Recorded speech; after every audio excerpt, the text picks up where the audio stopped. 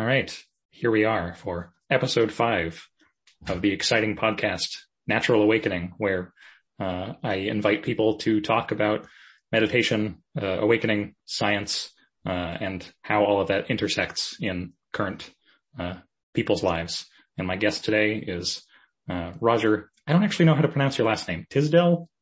No, Roger Thisdell. Thisdell. Roger, hello. Please introduce yourself briefly. Yeah, hello people. I'm Roger Thisdell.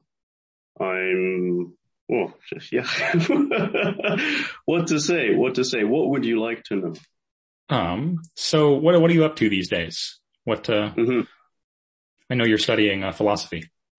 Yeah, I'm doing a master's in philosophy for now. We'll see how that goes and if I continue with it. But yeah, at the moment I'm doing that. I teach English online. I also teach meditation, and I'm in the process of renewing my American passport. I'm an Anglo-American, born and raised near London, but my father's from California, my mom's half American, but grew up in England for the most part, and now I live in Spain, and I'm getting on with life, connecting with people like you, and enjoying things really. Yeah. Great. And maybe you could just say a little bit about your childhood. I know there was some history of depression in your adolescence, if you're willing to share, and how that connects to what eventually brought you to your meditation practice.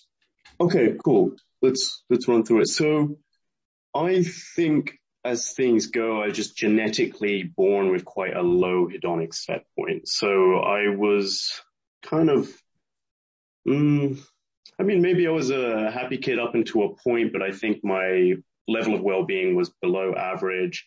And then in my teenage years, I really became quite a cynical, pessimistic kid, one to kind of always look on the dark side of life. And, but when I was 16, I remember I watched the movie Revolver by Guy Ritchie. And that movie is all about the main character, Jason Statham, is battling his ego. And it's quite a good movie, actually. But it's all about him versus his ego. And then at the end of that movie, during the credits, there's a bunch of talking heads talking about you are not your ego. The thing you think you are, you're not. And all these different people. And I was like, wow, what does that mean? First time I'm hearing these ideas. And I sort of started looking more into that, and I discovered Eckhart Tolle. And Eckhart Tolle started talking about how, yes, you're not your ego, and talking about, thoughts being sort of problematic. The voice in your head, that's not you, and stuff like this. And that transformed me in a bit, kind of discovering that material. And then I remember at 16 sort of trying to test myself, like how long could I go without thinking in my head, trying to walk like a block down the street without any, languaging happening. And then I sort of kind of got into meditation a little bit because of that, but just doing it for a few minutes, sort of focusing on my breathing to calm down, but nothing really profound. But meanwhile then, so it says depressed most of my teenage years, and then up until the age of 20, it really, really culminated. And I was, sort of fixed on suicidal ideation by that point, like really thinking about it every day. And I felt really stuck in samsara is one way to put it. Or maybe I didn't have a word for it at the time, but noticing the recursive desire, dissatisfaction, rinse repeat cycle, and sort of thinking there's no way to get out of this. How do I get out in it? And really feeling like such tragedy at the suffering of the world. So it was kind of a depression. I didn't think my situation was so bad, but I just thought the world's situation so bad, and there's so much suffering. And I was like, oh, this is like, living in hell. Luckily, I never acted on it or anything like that. But At the age of 20, then I had a magic mushroom experience, and that blew open the doors of perception. And I was astounded that it was a bad trip as well. It was a really, really terrifying trip. But I was astounded at how different one's experience to life could be, how altered consciousness could be. No one had ever told me that that was a possibility. And, I kept thinking about that trip. And then I had another subsequent trip, and that second trip cured my depression, like from day to night. And what I noticed was my hedonic set point just got bumped up. So now all of a sudden I was more enthusiastic about life, looking forward to things. I swear, the world actually seemed more colorful. And then that's when I started getting really serious about meditation. So quickly on from then, I started doing an hour of meditation practice a day as fueled by curiosity, just, astounded what I experienced in these altered states. What is consciousness? What am I? What is this whole thing? And, Just a point of curiosity. What, if you can trace it back to a specific event, in either the first or the second, experience with psilocybin, was it an experience of, ego dissolution or, colloquially ego death that cured the depression? Or was it just the vividness, the engagement with the world of the senses that kind of brought you out? Yeah. So I didn't have ego death or ego loss during those trips. It's actually the first trip was so bad because the ego is desperately trying to hold on, because it felt like my short-term memory and my long-term memory was lapsing, and it felt like every 2 seconds I was being reborn and refreshed, and there was something in the middle trying to hold on to the coherency and track everything as it happening, but I was losing my memory and really trying to hold on. And it was this, that was petrifyingly frightening. The second trip, what struck me was that was a difficult trip as well, but on the come down of it, I was feeling good. I felt like, okay, I've kind of gotten out of the storm now, and I was listening to music and kind of bopping through town and feeling really good. And I realized, hang on a second, I never feel this good. I was just excited. I was kind of skipping while listening to the music. And then I thought, oh, hang on, maybe some people feel this way about life all the time. Maybe the way that I'm just kind of enjoying life and listening to my music, and maybe that's some people's, default state. And, that felt like, kind of the refresher I needed. And it just from one day to the next cured the depression. It was quite amazing. And I felt very lucky about that, because I know that doesn't happen to many people. For sure. Yeah. I mean, psychedelics in the current culture, there's a lot of hype around them as some kind of miracle cure, and they can function in that way for some people at some times. But not always. But very glad for you that it functioned in that way. That's really, really wonderful. Thank you. So, yeah. And I can say, I mean, the thing that also caught my attention about that was that my hedonic set point went up and stayed up at a higher level. So it wasn't just about sort of, temporarily feeling good and then coming back down to baseline. The baseline was moved up. And that, I think, reorientated my whole sense about the project of trying to alleviate my own suffering and help others ultimately was, it's not about just having these short, trying to continuously kind of feel good and then come down, feel good, come down, feel good, come down. There's ways to permanently move the baseline up. And so that became more my project. That's what I was interested in. Right. I think this might be a positive psychology phrase. Maybe you can remember the origin. I can't at the moment, but it really is possible to be better than well. Better than well. Great. Maybe you could just, again, briefly kind of walk us through I'm sure, we could do a whole podcast just on this, but that was, that second psilocybin trip was how many years ago for you now? Oh, 6. 6. So it was shortly after that you began meditation in earnest. Is that? Mm-hmm. Maybe so. 6 years, long time. But as best as you can, compress that journey to where you are now into something digestible. I Okay. Make the attempt anyway.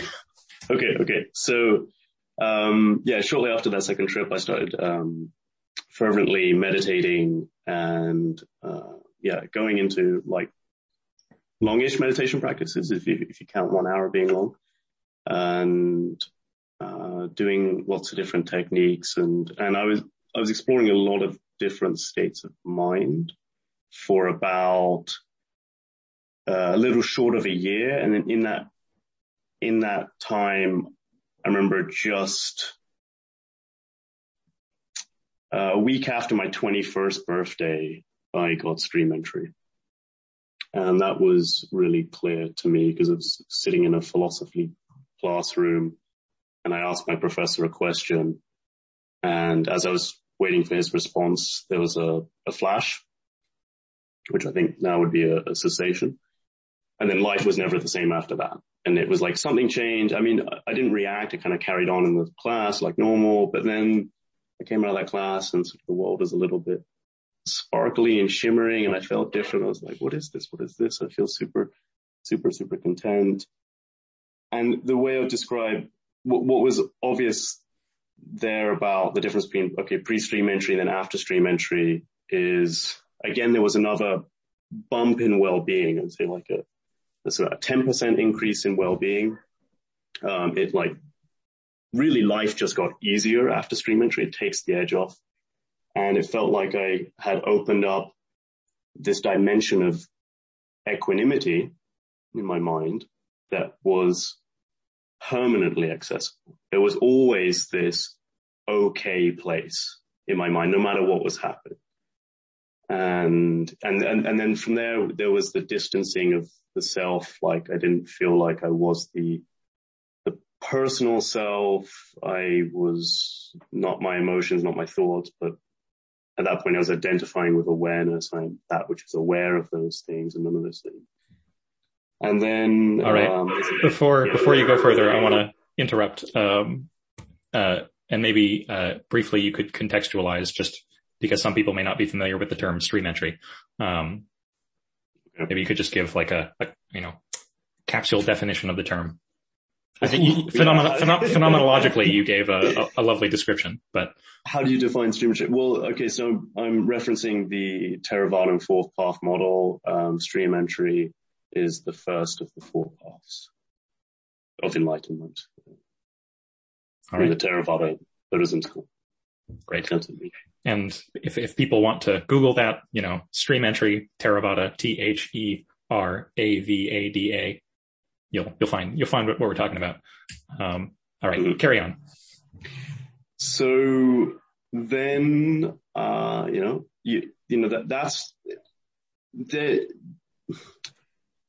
it's interesting to describe the different stages because in some way, some of those descriptions will sound the same as the other stages, but they're understood from a different place, or they're understood, what is being described is understood more deeply, or there is actually a subtle distinction that's being made. It might not be obvious when it's just voiced in plain words, but, stream entry is great. It sort of, increases your well-being, reduces your suffering a great degree. And you have this kind of sense of like, oh, am I enlightened now? Or like, what, I feel good. But then, I think quite quickly you realize, no, this isn't the full shebang and you're still, emotional and reactive and, still suffering. And then, okay, keep practicing, keep getting to work.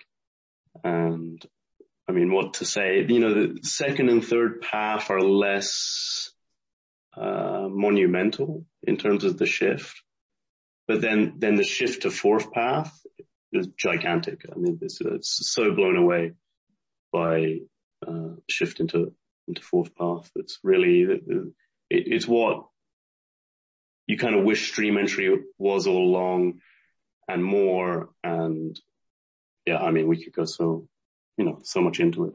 All right. That's probably where we'll spend most of the rest of the podcast. Before we move on, another term that it might be helpful to define for folks is cessation, which you briefly used there, this flash phenomenon.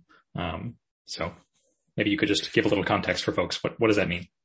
Yeah, cessation is when consciousness shuts off. So it's this briefest moment where there's no experience whatsoever.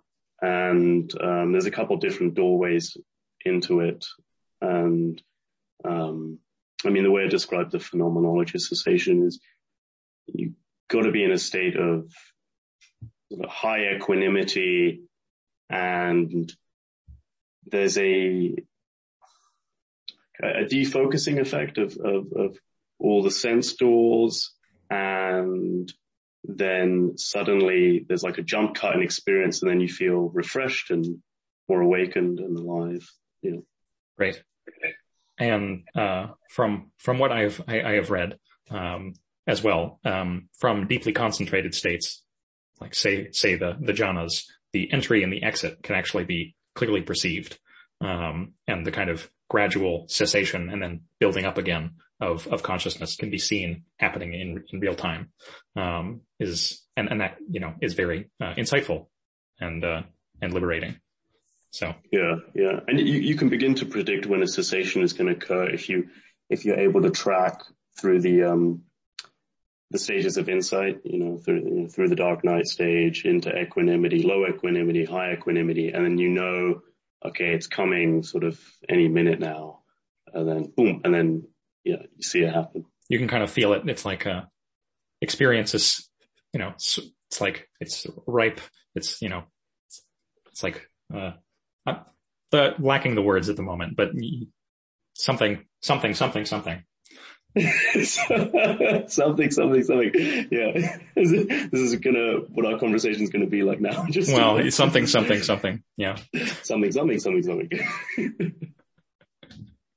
Perhaps, hopefully we can be a little clearer. And, again, for people who haven't heard some of these terms before, the path of insight, or the progress of insight, sorry, not the path, is a 16-stage, description of the, progression of, meditation up unto, this point of cessation. Again, coming from the Theravada Buddhist tradition. Again, Google progressive insight Theravada.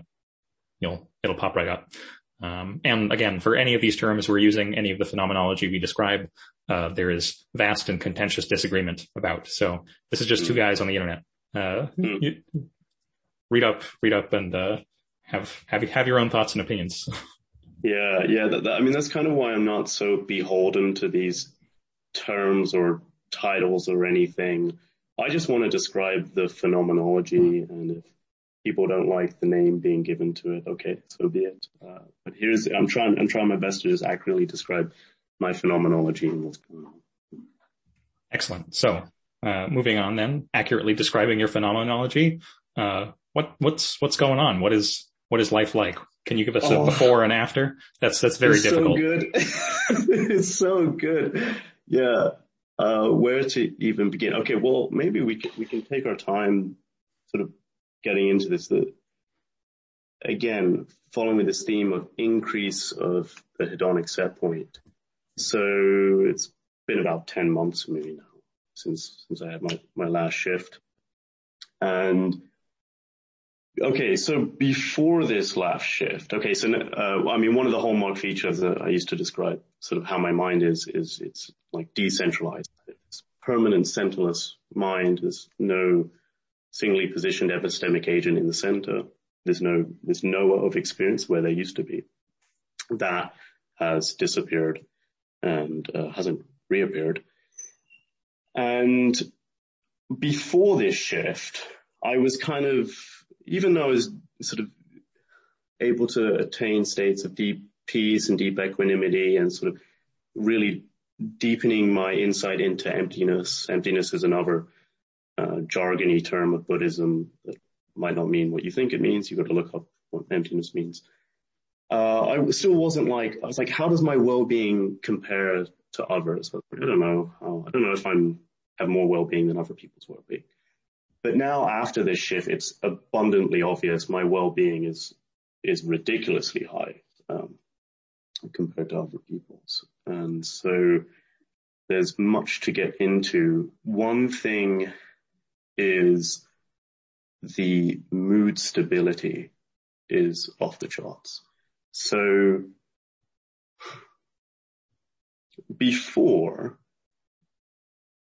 I would feel lots of emotions, as everybody does. You know, that if you pay attention, you're always cycling through emotions, and it would seem that every kind of thought and sensation would have an emotional coloring to it, and then just depending on my energy levels and my blood sugar and how much sleep I had and temperament and what's happening, I'd be feeling waves of different emotions throughout the day in a very normal way. And as you meditate a lot, you become really, really sensitive to these emotions, so that even if it's just sort of percolating a little bit, it's like very clear to you.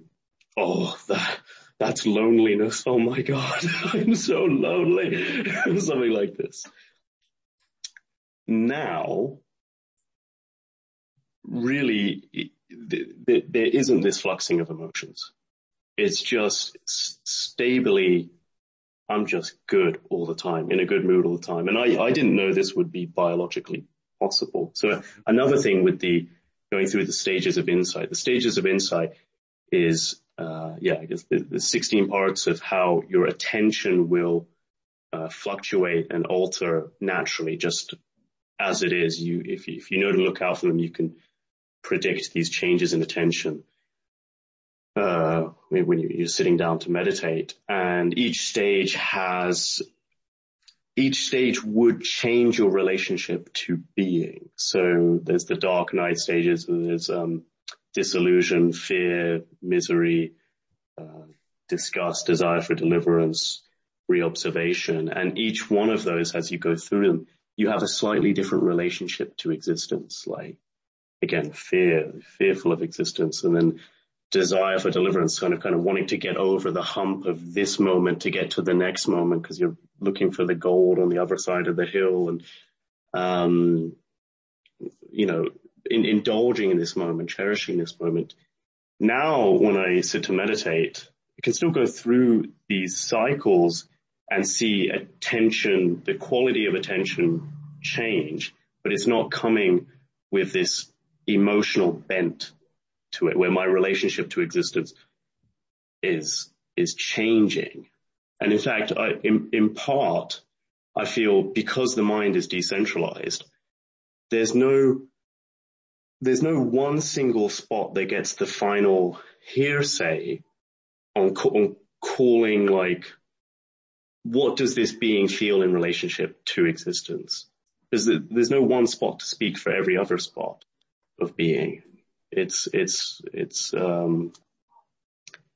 I mean, and this speaks to the no self quality, where it's like you've just dissolved into existence, and it uproots the will to be and the will to not be as a type of hindrance.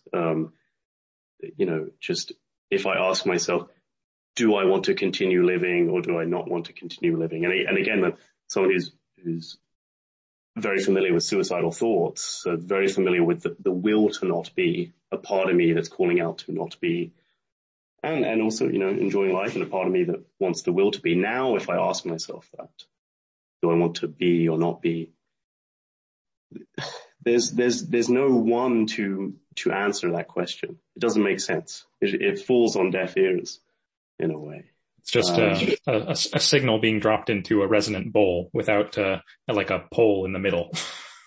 Oh yeah, I like that. Yeah. That's the metaphor that came to mind. Let's see.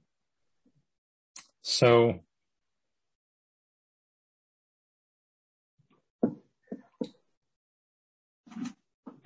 you'll have to excuse me. My thoughts have dropped off. That's all right. I know it happens. Yeah.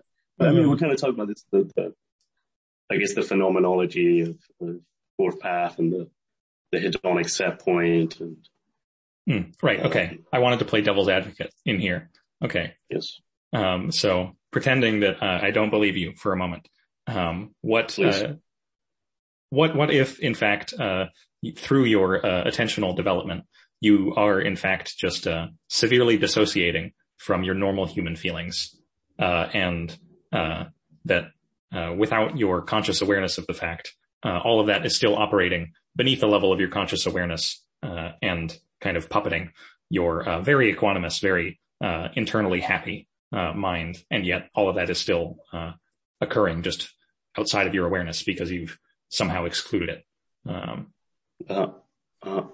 Yeah, I'm quite familiar with dissociated states. So another ability that was gained once I got stream entry was this ability to enter into the witness, which is this kind of meditative move you can pull where you feel like you're, it's like engaging a dissociated state where you remove yourself. It's like you take one step back from the world and everything's kind of slightly less in focus and you don't feel personally attached to anything. It's like I'm just, the great witness seeing all of this stuff and I'm indifferent to it all that stuff. So I'm quite familiar with dissociated states in that sense. And I did have a bout of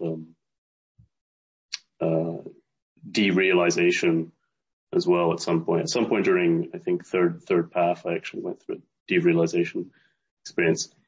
And normally that is characterized with the world seeming less in focus, less rich, less tangible, like you can't get a hold of anything and nothing is substantially real, but in actually a disheartening way, in a way that there's actually a mellow, like it's a bummer kind of effect going on. And normally I think dissociated people are not so expressive. And there's descriptions I could give about my state that would seem to overlap the dissociated state. I think where I could say, everything's like empty, everything's an illusion. It's like, no, none of it is real. None of it is really hard hitting. And, just spend time with me. You'll see that I'm pretty happy for a dissociated person, and I can still really get in touch with the phenomena and clearly track this stuff. And, I think also dissociated state, there still is a sense of self, but it's a sense of self that's pulled back, that's trying to not look directly at the world, but turn its head slightly. This is different. Excellent. So to summarize, you're because of your prior experience, again, pretending again that I'm suspending belief, that because of your past experience, you have kind of introspective discrimination between dissociated states and the state that you currently enjoy. Mm-hmm. You know the difference from memory and introspection in both cases. Mm-hmm. Mm-hmm. Excellent. I'm sure that satisfies me. It might not satisfy other people. When this stuff is studied by science, I'm sure the differences will show up. Mm-hmm. Mm-hmm. So maybe we can get more into the texture of space, of color, of the sights and sounds, of your external quote unquote, environment, and also, perhaps what your relation to, thoughts and images that appear in the mind, to give a contrast. For most people, most of the time, the outer world is a kind of solid space that one seems to be positioned within, and one's thoughts, feelings, and emotions are a kind of bubbling complex that interact and kind of bounce off of each other, that ripple out into actions, good and bad, and it's all quite solid, sticky. You seem to be describing the opposite of all of that. Yeah, I know. Yeah, you and I had a conversation before about, and I was trying to describe how now the insight into emptiness is so stark that nothing ever has a chance to fully reify. It's like, imagine, I was saying this to you earlier, but I'll say it again for the sake of the podcast. There's kind of some threshold level that needs to be met for something to become a solid sort of concrete entity and be a fixed noun. And now whatever arises in the mind, whatever phenomena, thoughts, sounds, sights, whatever have you, it emerges and manifests, but it never meets this threshold. And there's a seeing of it disappearing the moment it's appearing. And so all that is, all qualia is understood to be hollow models. You know, they're all deeply empty, no matter how much they're manifesting. So, potentially, not that I suggest we do this, we could dial up the intensity of the stimulation, of your experience. Shinzen Young uses a kind of gruesome example. If someone went medieval on him, that's his phrase, got out the blowtorch and the pliers. That's Pulp Fiction. In Pulp Fiction, I'm going to go medieval on your ass.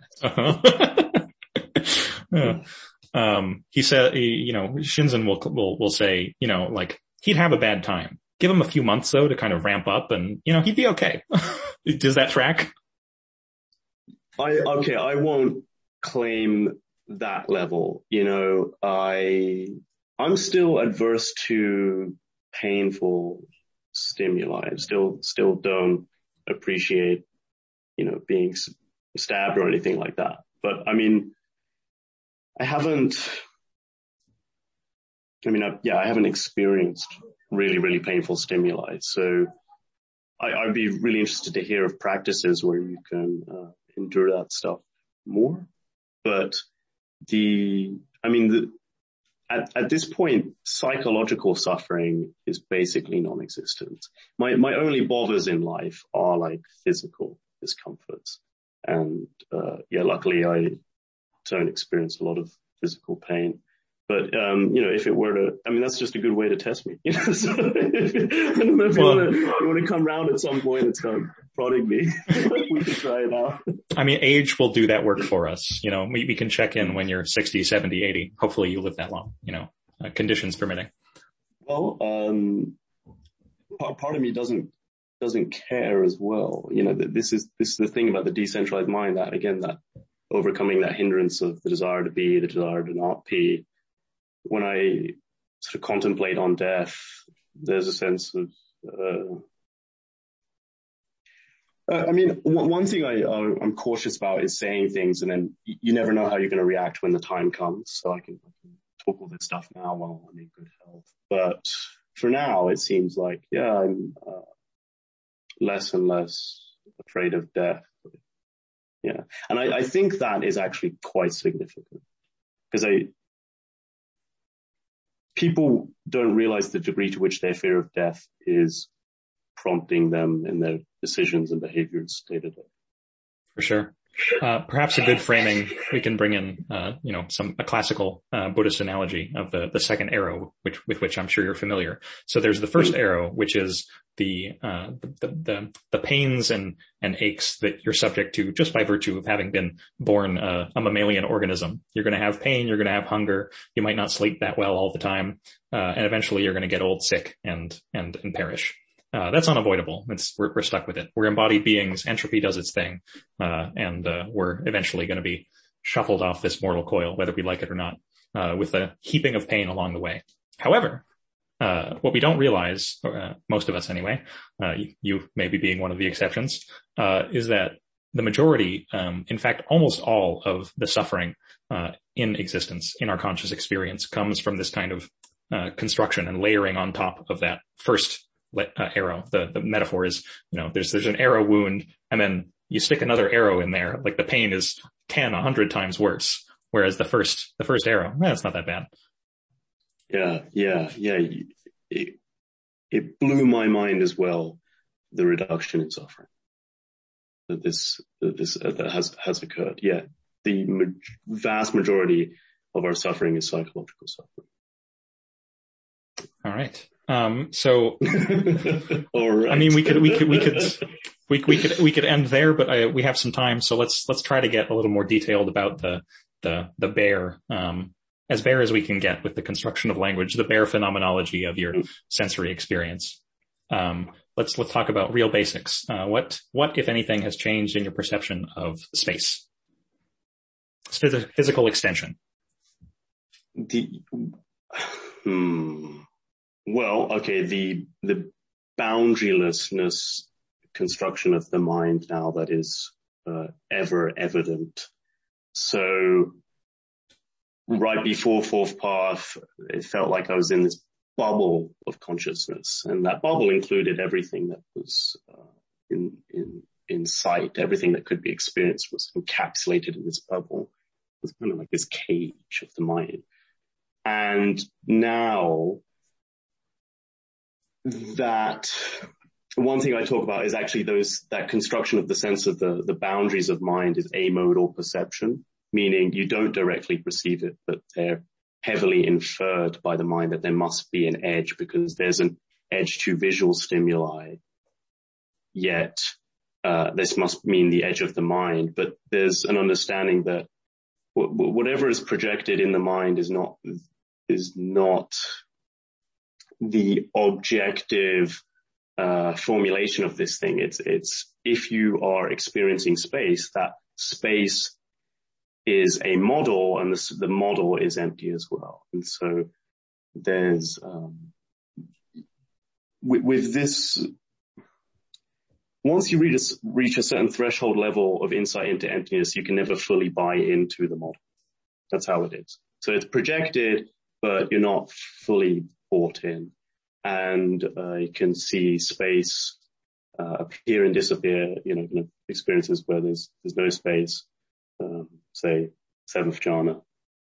And then, there's that. There's like, what is big or small? And in this space, there's no center. So there's no sense that everything is being orchestrated around one point or one knower. So all the phenomena appears where it appears, and it is known in its place where it appears, and is not referencing back to some homunculus. Great. So to, again, just kind of put it into my own words, maybe it'll help some other people understand kind of what you're talking about. There's still enough of a perception of resistance or a fluctuation of space when you look out that, there's a relatively solid object over there. I'm not going to go walk into it. There's going to be, if I bump up against it, there's going to be resistance. However, it's not bought into, and that you can see in real time kind of the construction of the space of your experience, that where before there were solid boundaries, instead there's just the movement of space that temporarily gives the impression I'm in a room, this is a solid floor, my body is solid, etc. Is that? Mm-hmm. Yes. And there's this sense of, this is like you finally get the, freedom from the mind, like you're not encaged in a space. And obviously the system can still be modeling the organism so that the organism could orientate in the environment and avoid lampposts, all those kind of things. But none of it's taken to be personal. And maybe we could say, I want to get to time, but maybe we could say a little bit more about, I think a very important element of the experience which you referenced, that phenomena, objects of experience, are known where they are. The awareness of the objects is not different from the appearance of the objects themselves. Maybe you could say a bit more. Yeah, that was fundamental to this realization that awareness or consciousness cannot be separated from the thing being known, the qualia. They are indistinguishable. It's not possible to separate them. And before in my path, there was, maybe someone could say that to me and I could relate to that, but the mind was still construing them as somehow slightly separate. Like there was still a slight division between the two. Maybe awareness is over the top of the thing being perceived, or, just around it, or is like somehow a separate molecule that is in it. And if you're still conceiving of it like that, then there's this distinction. You've got to realize, no, there can't be any distinction at all. You couldn't have one without the other. I'm reminded of Dogen, this is going to be a bad paraphrase, but the study of Buddhism is the study of the self. To study the self is to forget the self. To forget the self is to be actualized by the myriad things of the world. So in this case, being actualized of the things of the world is exactly what you're saying. There isn't some independent observer of things happening. There's just things happening. To look at something and be fully looking at it and not having this slight time delay of watcher perceiving object reference back to watcher, this movement of information which slows the process down and interferes. It's like this. Yeah, in the seeing, there's just the seen. It's immediately grasped, immediately apprehended. Yeah, there's a slight lag, a slight disjunction, which is actually quite subtly painful once you catch on to it. And having that gone. Oof. Well, okay, then we can move into time. Do you want to go into time now, or do you want I think we're good. Let's go into time. Let's move through time into the conversation on time. Into the timeless now. Or not the now. So this was my surprise. Yes, because it's one thing, Eckhart Tolle always talks about is the now. It's always the now.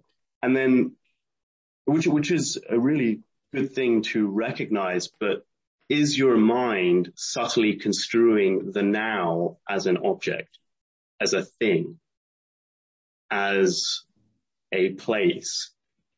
And what I found is that everything is so empty that there isn't even a now. There isn't even enough time for something to fully manifest and exist in even one moment. It can't, because everything is appearing and disappearing. It's hard to talk about it without time, but so incredibly simultaneously, that a now cannot even take hold, cannot consolidate itself. And perhaps this is recognized, again, through the decentralized mind. Well, what makes up the mind? The present moment is actually sort of a construing of, multiple data points that are, outside of direct experience, we presume are inputs that are taken in across a series of time, and then the brain forms a picture of the now. But also, because we're trying to preemptively interact with the future to predict what is coming next, your now is actually a subtle prediction of the future as well, where the past meets the future. And with this decentralized mind, again, there's no single entity in the center who gets to decide what is the now. What is the mind calls a blank. It can't conceive of, that was the now. Whereas before, third path, there was still the epistemic agent who could be like, okay, now. And now there's no one to call that shot, and definitely not speak for the rest of the system. And what I found was, before I would try to be mindful, and the way I'd think about being mindful was I would slow down my behavior. And I felt like I was trying to pay more attention to the now, what is happening now, get more into the now. At fourth path, one thing is I lost the ability to be mindful. Meaning, mindful could be understood in many ways, but what I mean is there's no possibility to not be present. It's so understood that, even thoughts about the future are arising here. It makes no difference for me to slow down my behavior and pay attention I mean, yeah, I can pay attention to things in more detail, but there's no sense that by doing that, I'm becoming more conscious, whereas before there was that kind of sense like, okay, now I'm being really mindful and more conscious. Now there's no distinction there. Excellent. So one way you could say it is that by closing the gap spatially between observer and observed, and between past and future, actually what here and now, they vanish. And this is borne out in current cognitive science and neuroscience. The present is specious, the specious present. It doesn't actually exist. It's a multifaceted construction that is sustained by basically introspective fuzziness. And when you ramp up the clarity enough, there's just things happening simultaneously all at once, but not in one bound moment of time. Does that describe your experience? Yeah, I liked how you described that. And it's really interesting to see how modern cognitive science seems to be really aligned with meditative perception.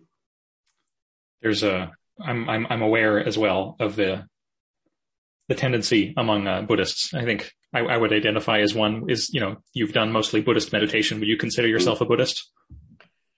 Not really. Again, I mean, I'm very influenced by Buddhism for sure, but I'm not beholden to it. I also recognized I'm pretty ignorant about Buddhism. So, but I'm super influenced by Buddhism. There's kind of a privileging in a lot of modern religious science dialogue of Buddhism as kind of a scientific religion, in ways that, when you inspect closely the tradition, the claims that are made, and current cognitive science, it's kind of a modernist confabulation.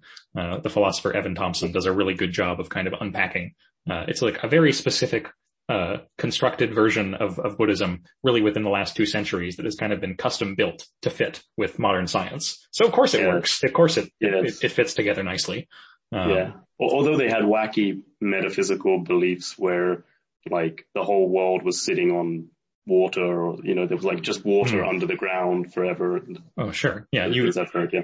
If you actually look at traditional Buddhist belief, and dogma orthodoxy, you will find just as much that is incompatible with modern science as any other religion. It's just the version of Buddhism, which has kind of been exported and adopted by Western converts like myself, has kind of been custom made to fit our biases and prejudices, which, if you don't know that, read Evan Thompson's Why I'm Not a Buddhist, or David McMahon's The Making of Buddhist Modernism, and the wool will be cleared from your eyes. I felt I should stick that in there. Yeah, I remember Evan Thompson. I remember I listened to a podcast by him, I think, Michael Taft's podcast, and then I wrote him an email, I think, just saying like, oh, it's really inspired because he's a meditator, but he's also a philosopher. And I was like, that's what I like. Yeah. Well, hopefully, not that I believe in these sorts of things, but, manifesting with intention. Hey, I'm hoping I can get Evan on here at some point. Maybe I can get Evan and you in dialogue. That would be fun. Oh my. He would really, put you to the fire. He'd be incisive, and I think you could handle it. It'd be fun. Cool. I mean, we covered space, we covered time, we covered identity or the lack thereof, and the non-fixation of space and time. Let's see. What else is there? What else is there? Consciousness. Although consciousness, if you ask, what is consciousness? It's like, well, this stuff.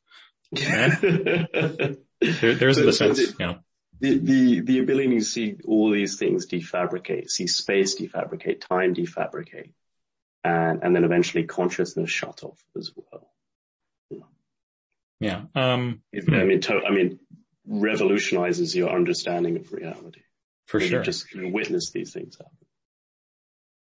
Let's, maybe we have again a little bit more time. Maybe we could talk about metaphysics, what your relationship is to your cognitive relationship, because I know your perceptual relationship to space, time, and identity is quite abnormal, though normative from a Buddhist perspective. what is your relationship, if any, your cognitive, verbal, relationship to the notion of consciousness, of space, and of time? We covered the perceptual version, or do you just not speculate? No, I'm inquisitive and interested in nature of reality and what is going on. What can we infer about reality beyond direct experience? What is out there? What is happening? I'm, strikingly, I'm probably quite physicalist. I do imagine there is a brain construing these things. There is an organism, a biological entity that's taking in input from the world, and evolution has, shaped consciousness, and the things we perceive are probably because they were beneficial for our survival. And it makes me wonder, is space and time... I have a kind of thought that, in... what's it called? The study of symbols and such, where you can... I'm blanking on the name of the domain, the topic. You can have symbols that look directly like what they're trying to depict. There's a difference between sort of icons, symbols. There's an itch somewhere in my cognitive space that is like, I know, maybe it'll come up, but I know what you're talking about. Yeah. So traffic light, red means stop, green means go. But red has nothing to do with stopping and green has nothing to do with going. If you look directly at the color red, like we've created an association there. Where there's smoke, there's fire. You see smoke, you reckon there's fire. But then you could actually draw a symbol of a flame that looks like fire, and you associate this picture of flames with fire. Our perception of space and time, are they actually tracking something that is kind of spacey and timey beyond direct experience? Or are they a version construed in the mind to give the simplified understanding of something beyond itself, something much more sophisticated or something that's totally different? And it's like, how much of a correlation is there between our experience of space and time and what it is supposed to be representing beyond experience? And they could be highly similar or not similar at all. And I sort of wonder, actually, perhaps they're not very similar at all. That actually what greater reality is, like time, our linear perception of time, it's not like that. Yeah. I mean, from what little, and it's very little, I know of quantum mechanics and state-of-the-art physics, I read the pop science articles. My goodness, our perception of space and time is nothing at all like what is happening according to our best models of physical reality. And the best minds in the world disagree hotly about foundations of space and time. Is it emergent? Is it just, space-time, is one kind of unified field equation, from what I understand. So they're not actually different. They're, and this can be observed as well in meditative experience, the experience of space, the experience of time, they colorize. Well, yeah. I mean, they seem to be, emergent in experience. And again, but how much of our experience is tracking with greater reality? So another thought with the self models are actually quite latent in experience, where you see the sense of a personal identity with history and thoughts and modeling of the body schema and where you are in position in relation to, someone else and tracking how this organism's behavior is and personality type is, and trying to model the other person in front of you. And seeing those constructions actually appear quite late. Once you get your noticings per second quite fast, you see actually these are pretty delayed functions, and there's lots of things to recognize before that even comes online. And then there's this thought I have about, okay, how are you construing God? If you think God has a personal identity And if God is conscious, the conscious cosmos, and he is a personal identity, well, is that personal identity actually that delayed of a function like it is for humans? And it's like, well, then why would you call something so delayed the ultimate God? And there's things more foundational before it. And when it comes to consciousness, again, you have to see in your own mind, are you construing consciousness as a kind of special substrate, as a special substance or film? How thick is consciousness perceived to you as like it is actually a thing existing? I would argue even consciousness is empty. And in that sense, it doesn't really exist. I'd imagine it's maybe perhaps the biggest trick ever played. We're convinced we're conscious. And it's like, how do you know you're conscious? Well, I just am. It's as if you can't not be fooled by this thing. But then again, it speaks to why can't we say anything about it? I think when it comes to perceiving colors, you say, okay, this is kind of an orangey red notebook. And it's like, how do you know it's orangey red? Well, I just see it, but I can't describe it to a blind person. There's nothing I can say about this color. Yet I'm convinced I'm seeing it. And there's nothing I can say about consciousness, yet I'm convinced I'm conscious. I think is perhaps the biggest trick. This goes straight to the heart of, some of the most abstruse and enjoyable, if you like that kind of thing, Buddhist philosophy, where in fact anything and everything that you could possibly term with a noun or a verb for that matter is upon final analysis empty or unfindable. That's a good word. It speaks to exactly what you're saying. The atoms of experience you really discern both with inference and with yogic, meditative perception, consciousness, space, time, medium-sized dry goods. If you really look, there's nothing, there's no thing there. Mm-hmm. There's appearance, but you can't find, either through inference or perception, you can't find any substance. But perhaps this is something interesting to talk about as well. Something I'm trying to detail, that there's a super precision perception that is attained at fourth path, where you're seeing simultaneous expansion and contraction, simultaneous form and emptiness. And again, with the decentralized mind, it's like there's such fast information processing that it's like you almost see the trick, that you see that what this is, it's not what we thought it is. There's clearly something, but it's not a thing like a noun. And yet it all seems to be empty, and yet it's not like there's nothing.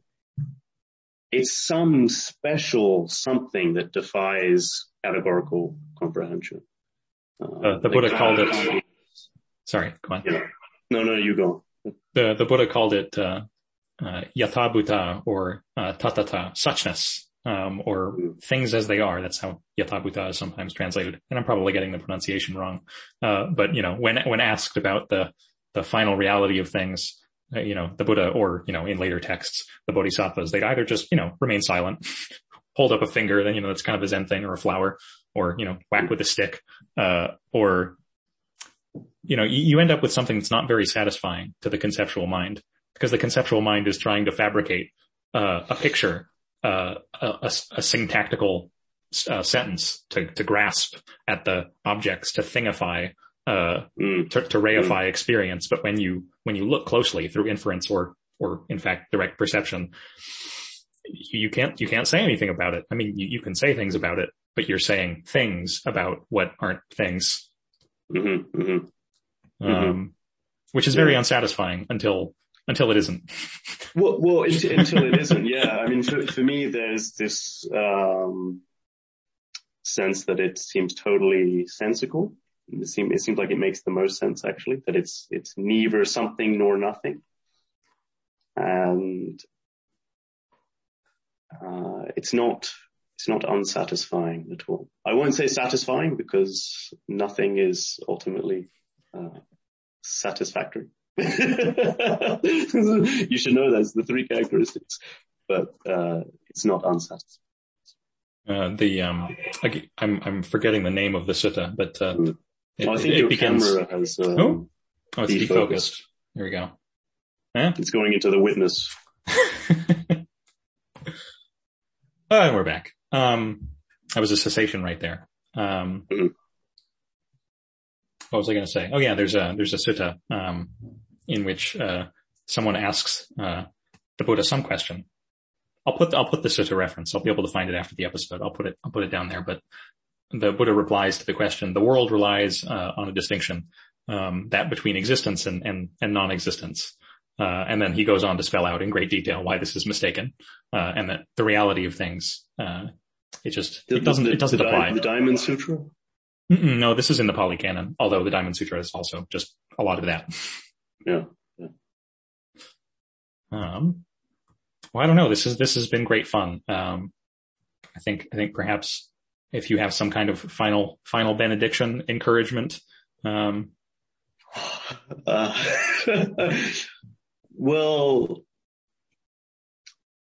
encouragement, really encourage people to meditate, that there is a path and progress to make, and it's so worth it. The reduction in suffering is outstanding. It's, to put it one way, people always talk about, they've got this sort of like the God-shaped hole in them, or, they're trying to fill that hole inside of them. And people look for, money, sex, and drugs, or whatever. And then there's a thought that, that's not how you should fill the hole. You should fill the hole with something healthy, sports and relationships, or healthy relationships at least. And then and then there's another thought that but even none of those things would do. You have to fill the hole with Jesus or someone. And for me, getting fourth path is like, there's no hole. That hole, it's not that it was filled by God or anything. It's like you recognize there is no hole. There is no spoon. Yes. Yeah. All right. And I'll put it in the show description. But where can people find you, Roger, if they want to get in contact?